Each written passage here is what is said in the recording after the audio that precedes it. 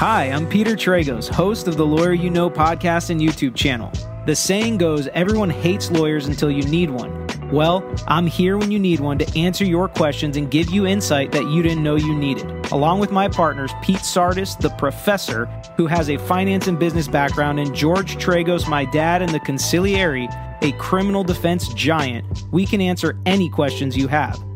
Hi everybody, Pete Sardis for The Lawyer You Know. We are back talking about Sunny Balwani. This week, Elizabeth Holmes takes center stage yet again in Sunny Balwani's trial, and we'll talk about that here in a minute. But before we do that, as always, if you like the video, please give me a thumbs up. If you're enjoying this series, please subscribe to our channel. And as always, please leave me questions and comments down below, because that is how I figure out what content is interesting for you. All right. So let's talk about what happened this week. The most interesting thing is that Elizabeth Holmes seems to have taken center stage in Sunny Balwani's trial yet again. And what I mean by that is the representatives for the DeVos family testified this week. And to take a step back to remind you all who we're talking about, Elizabeth DeVos was the former Secretary of Education under President Trump.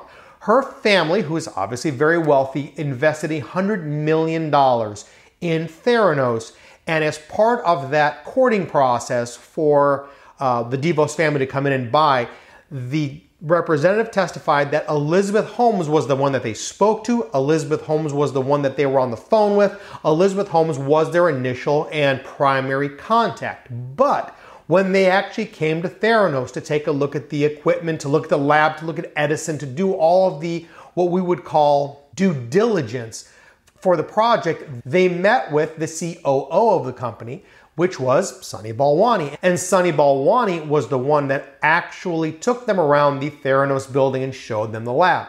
The representations made by the family's rep in the courtroom was that it was Sunny Balwani who not only showed them around, but had indicated to them that for the 2015 year where they actually were going to make their investment, they expected Theranos to make $1 billion. In fact, Theranos lost $600 million in 2015. So obviously the representation is we got duped. That being said, I think that the defense is going to have a little bit of fun with this family representative, because at the end of the day, you have to understand that when you're investing in venture capital type of investments, these are risky investments. The returns are huge, but so are the risks. So a lot of the cross-examination I'm expecting is going to focus on the fact that you're a professional financial analyst. Your job is to evaluate risk. You recognize there's no guarantees in anything, especially when it comes to investments like these. So how can you just look and say, they promised us $1 billion, we didn't make $1 billion, we lost, the company lost $600 million, we lost our investment. That's the risk involved in investing in these types of ventures. Now, I don't know. We'll see if the DeVos family representative actually has specific documentation or has specific knowledge other than obviously the fluff, which is what I call it, of when people are trying to sell these types of investments. But it sounds like most of that fluff was actually Elizabeth Holmes, and the only part of the process that Sunny Balwani was involved in, at least for the DeVos family, was showing them around the lab, showing them the Edison machine, and touting what it was able to do and the amount of money that could be made in revolutionizing blood testing for the world. So with that, let's switch gears for a second and talk about something that has been in our series here for the last maybe couple of episodes. If you recall, the defense had filed a motion to allow them to cross-examine the former lab director of Theranos. His name is Adam Rosendorf. He's a doctor. Because Dr. Rosendorf, in the 3 companies he worked for after Theranos, was involved in some sort of SEC investigation where a lab was shut down and there was an inquiry into his competence and into his license, specifically about his ability to run a lab.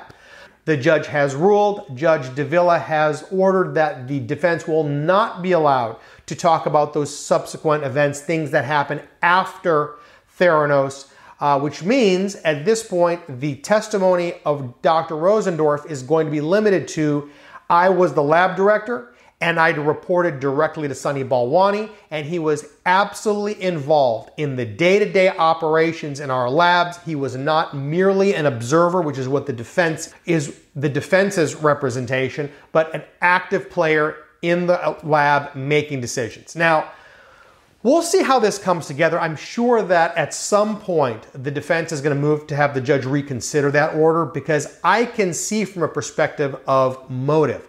What is Adam Rosendorf's motive to testify? And it very well may be because he has some serious problems in labs after Theranos. I think it's reasonable for the defense to be able to argue this guy is the expert that we hired. He's the doctor. He's the lab director. And obviously, we could not depend on him for appropriate information, since everywhere he's worked for after us had the exact same problems we had. So we shall see if they move to reconsider, but for now, that is out. What am I expecting to happen this week? It is on the docket that apparently some of the patients, the Theranos patients, are going to testify. If you remember in the Elizabeth Holmes trial, there were some patients that testified. If you remember, the woman who had lost a number of pregnancies testified that she almost made the decision to terminate a pregnancy because the Theranos test results led her doctors to believe that the pregnancy was not viable. There was a cancer patient that talked about getting all kinds of skewed results that caused her oncologist to constantly be changing her medications. Those kinds of testimonies are going to come into play again against Sunny Balwani. Now, if you recall, Elizabeth Holmes was found not guilty on a number of counts. Those not guilties were, in fact, the counts having to do with patients. And the jury made the determination that Elizabeth Holmes had not actually done anything to defraud the patients themselves, which is why that specific jury made the determination that she was not guilty of those counts. The reason we know this is the actual jurors came on national television and talked about it. But we'll see, because the government at this point is going to run that exact same play against Sunny Balwani. It sounds like it's going to happen this coming week. So the question is going to be, will this jury determine that Sunny Balwani had nothing to do with defrauding patients, or will this jury see it differently? Can you have inconsistent verdicts between one defendant and another? Absolutely. Happens all the time. So the government is going to throw everything they possibly can against Sunny Balwani, even though they lost those counts against Elizabeth Holmes. They're going to try their luck on it again this coming week. We'll keep you posted and see how that testimony plays out. But you tell me what you think. Do you think the fact that the testimony at this point has been that Sunny Balwani was in fact in charge, let's try that again, that Sunny Balwani was in charge of day-to-day operations for the lab, do you think that's going to make a difference in how the jury views him compared to how they viewed Elizabeth Holmes, who was obviously in charge of the entire company, but maybe not necessarily having day-to-day responsibilities in the lab work itself? Tell me what you think about that. Let's see how you and my opinions either will converge or diverge as this trial progresses, when we get to verdict, to see, do you think that Sunny Balwani will be convicted of counts against the patients, or do you think he'll walk on those just like Elizabeth Holmes did? But with that, thank you very much for joining us today. Again, if you liked the episode, give me a thumbs up. If you've enjoyed this series, please subscribe. And as always, questions and comments below. Thanks a lot. Thanks for watching this episode of The Lawyer You Know. If you like this content, please share it with your friends. Make sure you subscribe to our page and like our videos. If you want some interaction, get in the comments and we'll be sure to get back to you. If you want to know any more information about our firm or this page, you can find out in the description or visit tragoslaw.com. We post multiple times throughout the week, so make sure you hit that bell so you can get the notification and not miss out on the next episode.